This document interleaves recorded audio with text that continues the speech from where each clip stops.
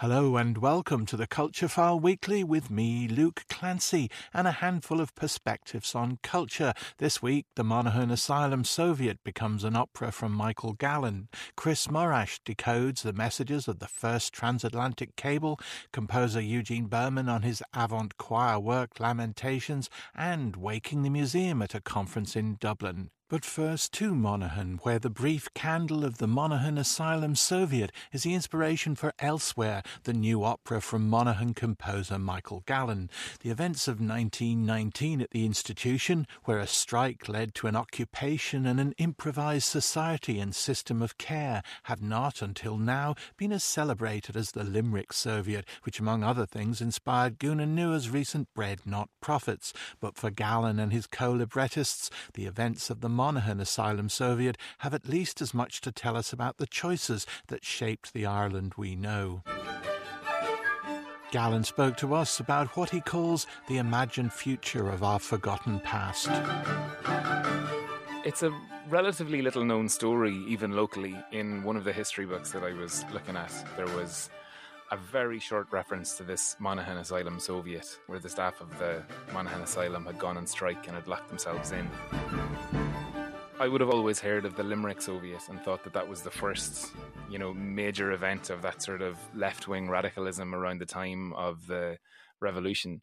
But actually, it took a lot of conversations with academics and with different people locally to get to know the story a little bit more.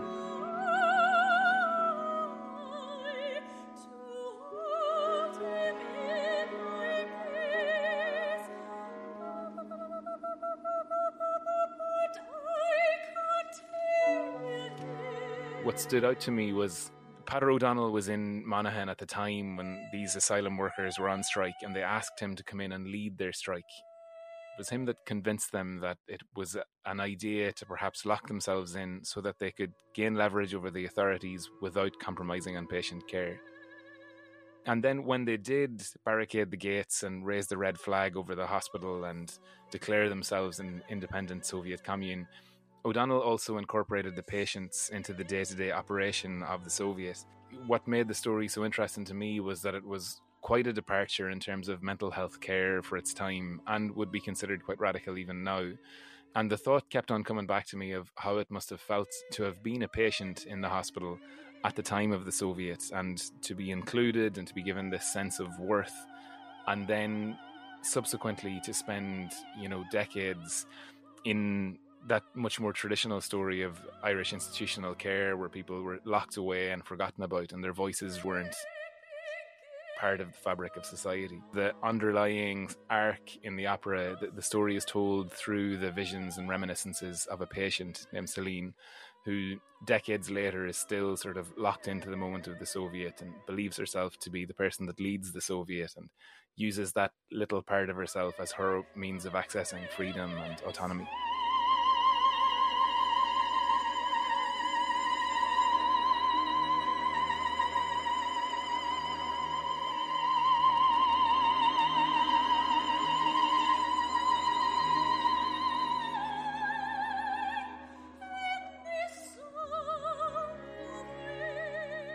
I sometimes have become frustrated in the past by the way that the various disciplines and creative processes in the making of a piece like an opera can be quite separate for long periods and then sort of are merged together in production at the end. And I was very interested in the idea of following a model that was more akin to, say, contemporary dance or, even contemporary music theatre sometimes, in the way that different processes can evolve at the same time. So with Dylan Coburn-Gray and Anne-Marie Curran, who are my co-librettists on the project, quite early on I spoke to them about the project, spoke to them about the concept that I had that this story would be told from the perspective of a patient rather than being a historical account. And then I suppose we operated a little bit like a writer's room, where we would come together, talk about the different themes, talk about the arc of the story, and then we'd all go off and sketch out different scenes or even poetic texts or just thoughts on the story. I hereby suspend you and all of you from your position.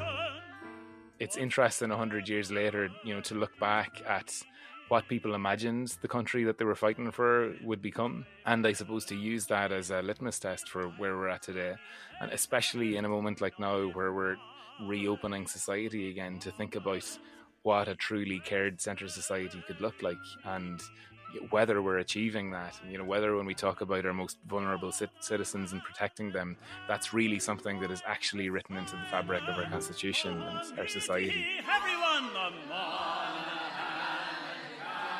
I would have thought up until quite recently that as you go back through the decades in Ireland, the politics becomes more and more conservative. Having been born in the 80s and grown up in the 90s, there's that sense of us constantly moving forward from the past. But actually, when you look 100 years ago, even people who were on strike in a rural town in Ireland were perfectly capable of imagining that they could live in a Soviet society or that they could organise in a different way. And I think that's really telling, and we should acknowledge that as a part of our culture and our history as well, and affirm it.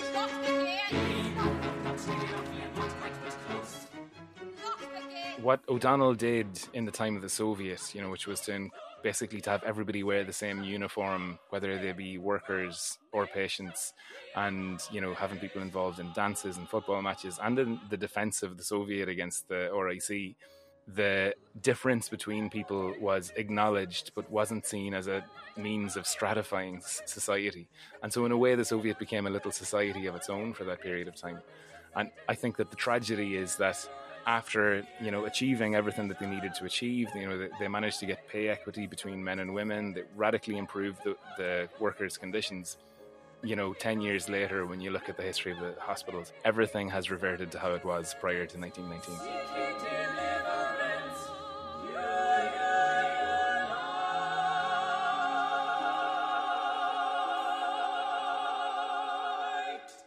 Composer Michael Gallen there, and his opera Elsewhere runs at the Abbey Theatre, Dublin, from November 15th to 20th.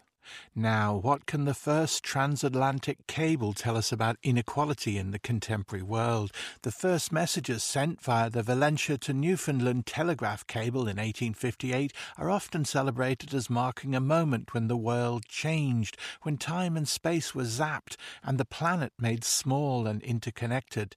But does that kind of tech mythology also zap important characters, ignoring the real lives of people on both sides of the Atlantic? Seamus Heaney, Professor of Irish Writing at TCD, Chris Morash, spoke to Culturefile about the wire that changed the world, a piece of which he had close to hand. It's copper wire, bundles of copper wire with then a kind of a protective sort of steel covering over the top of it. I actually have a chunk of the cable here on my desk. There were bits of it retrieved from Valentia Bay, and enterprising people have sold them. But at the time, actually, there were bits of the cable became almost like sacred relics. Tiffany's in New York made walking sticks in which you had bits of cable in them. Piece of the true cross, kind of. Piece of the true cross, yeah. You had letter openers with handles made from the cable. What we're marking here is the laying of the first transatlantic telegraph cable, which occurred in August of 1858.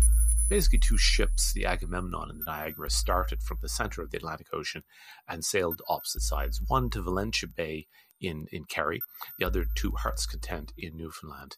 And when that cable was connected, within a few days, it was possible for the first time ever to send a message across the Atlantic almost instantaneously.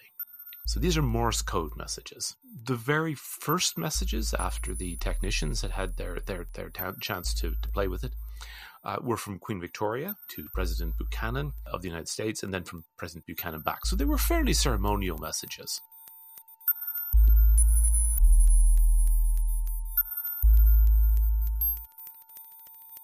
The popular sense of this was that suddenly everybody could communicate across the Atlantic Ocean. And in fact, that wasn't the case. Messages were expensive. They were unreliable. That first 1858 cable really only lasted about 30 days. The signals were so weak that the technicians kept having to jack up the voltage, and eventually they just burnt the cable out. So, it was a bit like, what we've all experienced with Zoom over the past 18 months, where everything's going fine and then suddenly, everything would freeze. So, you crank it up again. But one of the ideas that they had was that it was going to destroy time and space or annihilate it altogether, which I guess is kind of marketing speak in a way, as well as a sort of philosophical thing. It's both. I mean, one of the great promoters of this, Cyrus W. Field, the man who was primarily the kind of entrepreneur behind this, was a master of combining kind of big philosophical and theological ideas with marketing. So the idea that, when they laid the cable, there was a kind of plateau across the Atlantic that took the cable very nicely. He interpreted this that God had actually shaped the bottom of the Atlantic precisely so a cable could be laid across it. And there were sermons preached all up and down the eastern seaboard of the United States, particularly. There were sermons preached when the cable came ashore, praising God for having made this possible. And not in a general way, but a very specific way, that this was part of God's plan to unite humanity. But the idea that time and space is annihilated is a very interesting one, because we take this for granted that that we can be, here in Ireland and talking to somebody on the other side of the world, and it doesn't even seem strange to us. But you think of what it must have been like the first time that it was possible to communicate between London and New York. It is as if the Atlantic had just disappeared. So there was a euphoric sense about this. It had a huge effect on the flow of news. The use was primarily commercial. Ordinary individuals couldn't afford to send cables. But it increased the amount of news exponentially. And in places, it kind of leveled out the planet in some ways in terms of news. The proprietors of the main newspaper in St. John's, Newfoundland, which subsequently was known as the Telegraph, basically said, look, we're going to have the same news now that they have in London because we've got the cable. And this was published in the newspaper on the day the cable came ashore. Henceforth, our readers can expect much more in the way of news. And you see that actually in newspapers. Like you see things like the Irish Times in the 1860s, giving traffic reports for Calcutta just because they can. And you point out that there was also a sort of division happening around the same time, where there were all these speculators using this kind of highfalutin language about annihilating time and space, but there was reality around the cable, at both ends of the cable in particular. Yeah, this is the thing that really fascinates me about the Valencia site, and I didn't get it until I went to Valencia, because I'd written about the Telegraph before that.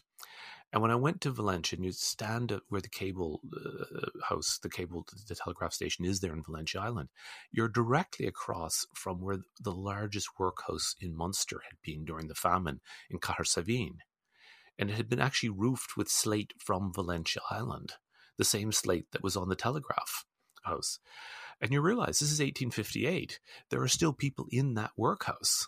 There were still something like, a few years earlier, there were over 200,000 people in workhouses in Munster alone. And then on the other end of the cable, in Heart's Content, accounts of Newfoundland from the 1850s and 1860s give accounts of, people literally starving when the fishery was poor. And retreating into the wilderness and living in what were called tilts, which was a kind of hut made out of bits of tree, tree and moss. So on one hand, you had people literally living in mud huts in places around, in that area around in Kerry, in that western part of Kerry. And then on the other end, you had people living in these kind of wooden huts in the woods. So you had the absolute epitome of modernity in the cable. And at either end of the cable, you had people living in conditions that were more or less medieval.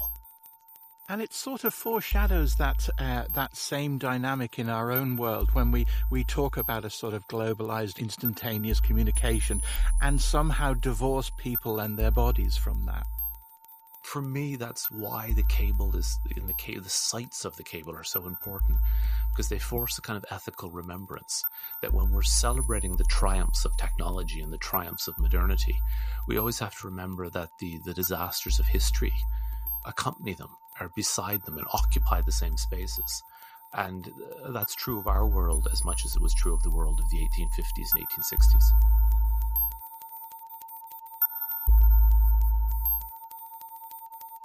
Chris Morash there on The Wire That Changed the World. Extending the choir next on the Culture File Weekly with some help from composer Eugene Birman. Birman's work, Lamentations, brings together ecclesiastical Latin and strange rants, using not only every trick in the choral book, but some that Birman's in the process of adding. Lamentations got its Irish premiere this week from Chamber Choir Ireland under the direction of Neil Schweckendiek, but before that, Eugene Birman spoke to Culture File. This piece of it originally came about a little bit strangely because I was getting into writing for choir. It was quite new for me, and it was something that I wanted to do and didn't have. It's a bit tricky to get experience writing for choir because you need a choir.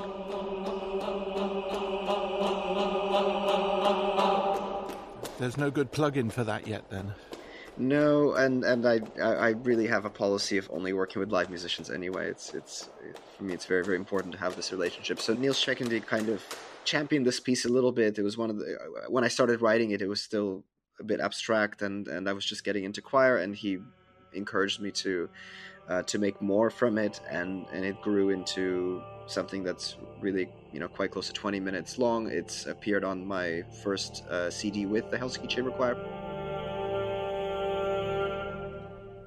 You are known for some funky choices of text, but there you went for Latin text. Well, in fact, this piece is not fully in Latin, so there's a little funky point in the final movement. There is the inclusion of a text from, well, it's called the Prayer of Manasseh, which is an apocryphal text. It's listed in some different versions of the Bible, but in most it was excised. And that one is in English, actually, and it's supposed to be delivered in the voice of a kind of almost an apocalyptic street preacher. Do not give me over to be tried with you, oh my God. They are conspiring against me. They tell lies to me. So I've kept my tradition of funky text, I think. But in general, this piece is indeed, it's in Latin, and I wanted to approach writing religious music for choir, which is perhaps the most standard thing you can do as a composer writing for choir, from a different perspective, and actually to take for once a text that is very much part of the liturgy, it's part of the sort of the continuum of vocal work, and try to put a new perspective on it. So sometimes, often in my work, the text is coming from very strange places, from Twitter, from European Union kind of legal texts and various other things, but here I thought perhaps the music can do something that the text is not used to.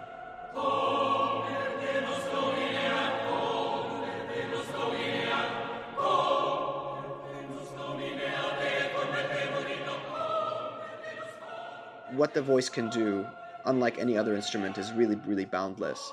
It's a matter of seeing beyond one's own limitations as a performer, as a singer, also as a composer, and seeing what's possible. And I've just been very lucky to work with singers who have been willing to do that, and also conductors who can explain to singers, this doesn't seem like it's possible, but actually you can try it and see where it leads to. And so with each piece, I'm pushing this further and further. Perhaps that narrows down the pool, but I think the pool is always expanding. And for me, one of the exciting things about contemporary music is, instead of making things more complex or more somehow more, academic or something, we can make things more expressive, and one of those ways is extending the possibility of the voice.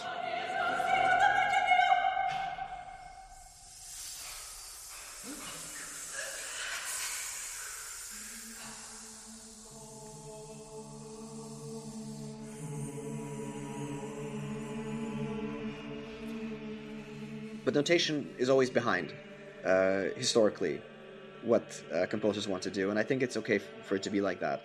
It's actually good that notation is behind, because it means that there's still something for us to find that we haven't found yet. I'm working on something right now which is for the Gulbenkian Choir, which is a choir of 70 to 100 singers in Portugal, in Lisbon, and so I wanted them to do this half whistle effect for a long time, which is like this harmony oscillating. The way you do that is to sort of do a trill over your lips with the whistle and everything. And how can you notate these things, which are just basically very, very subtle projections of the voice with I would say like hand percussion or something.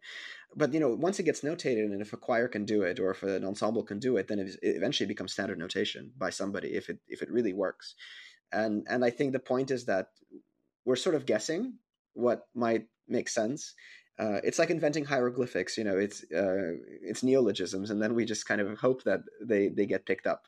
And if they don't, then we go back to the drawing board and create something that maybe is closer. But my perspective is that simpler is always better. Fewer explanations, always better. So I'm looking for symbols that can express something for a choir, even if something as simple as doing a tremolo over your lips while you're whistling, which is a simple sound to explain by conversation, but is actually just there isn't a symbol for that in music yet. We just try to find something that works.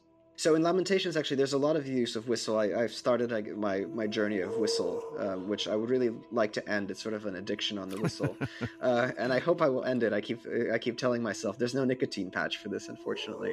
The nicotine patch is when it sounds really bad in a premiere, then probably that will end. What's appealing about the whistle? What's appealing about it, because it extends the range of the choir higher. So you can only write for a soprano so high. And of course, then if you want to write something in the really high register, then you're leaving out the men generally. And if you can use the whistle and they can really tune it and harmonize it, then you can create harmonies that are much, much higher than what we expect is a choir range. So in Lamentations, for example, you will hear in the second movement and quite a bit in the second movement, the use of whistle not as a kind of an effect of hey you, but actually as a way of extending the range of the choir higher. And for me, that's just a really interesting thing to do, because otherwise the choir is limited, right? The human voice only goes so high, except maybe in some very special singers in opera. But if you can add harmony with the whistle, you have actually the range of the piccolo, the flute, and the high violin that we just didn't have before.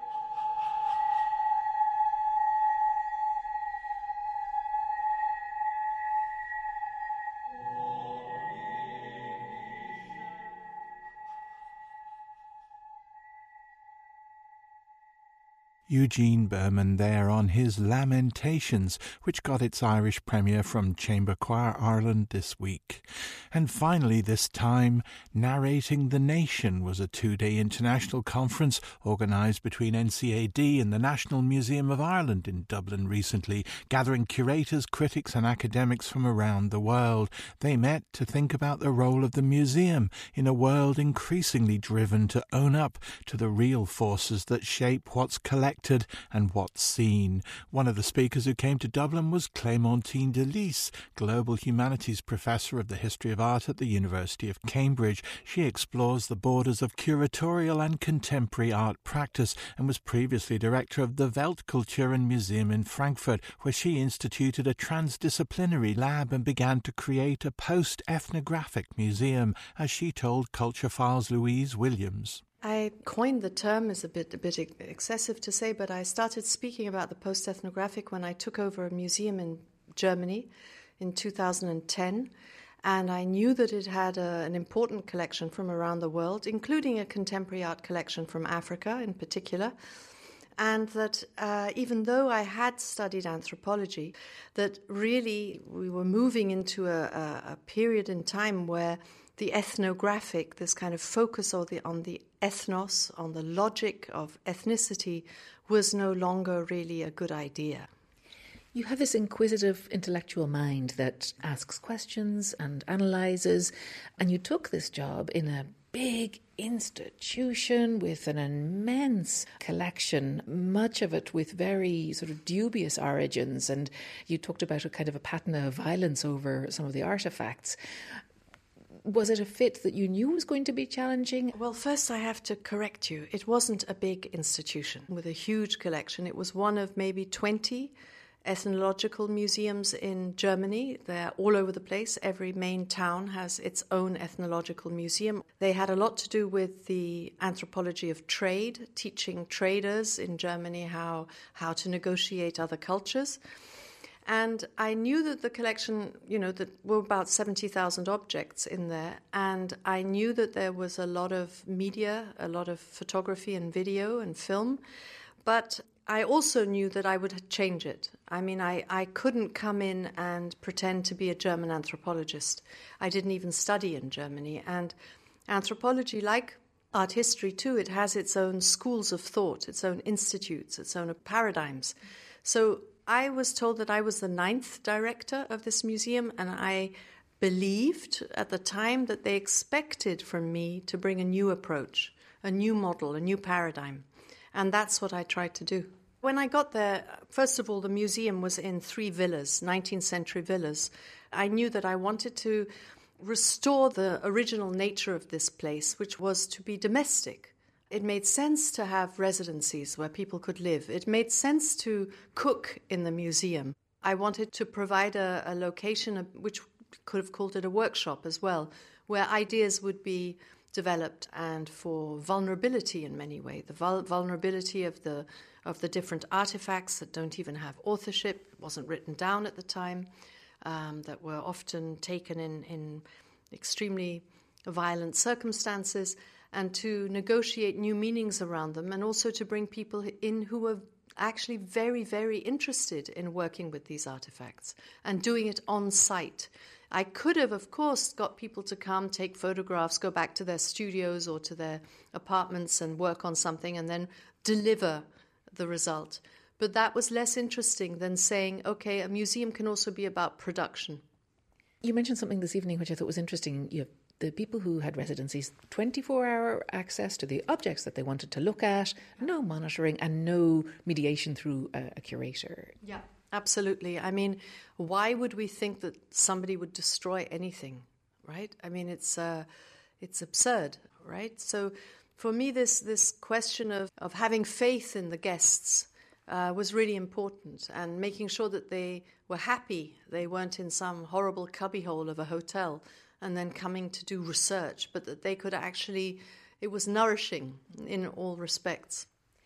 And talking of nourishing, then you had an abrupt departure from that museum, but it led to a different idea around museums, which you call it the metabolic museum. Well, I've always been interested in the idea of the organ, not necessarily a bodily organ or a bodily function, but the idea that as a curator you develop a platform that is necessary, that is vital.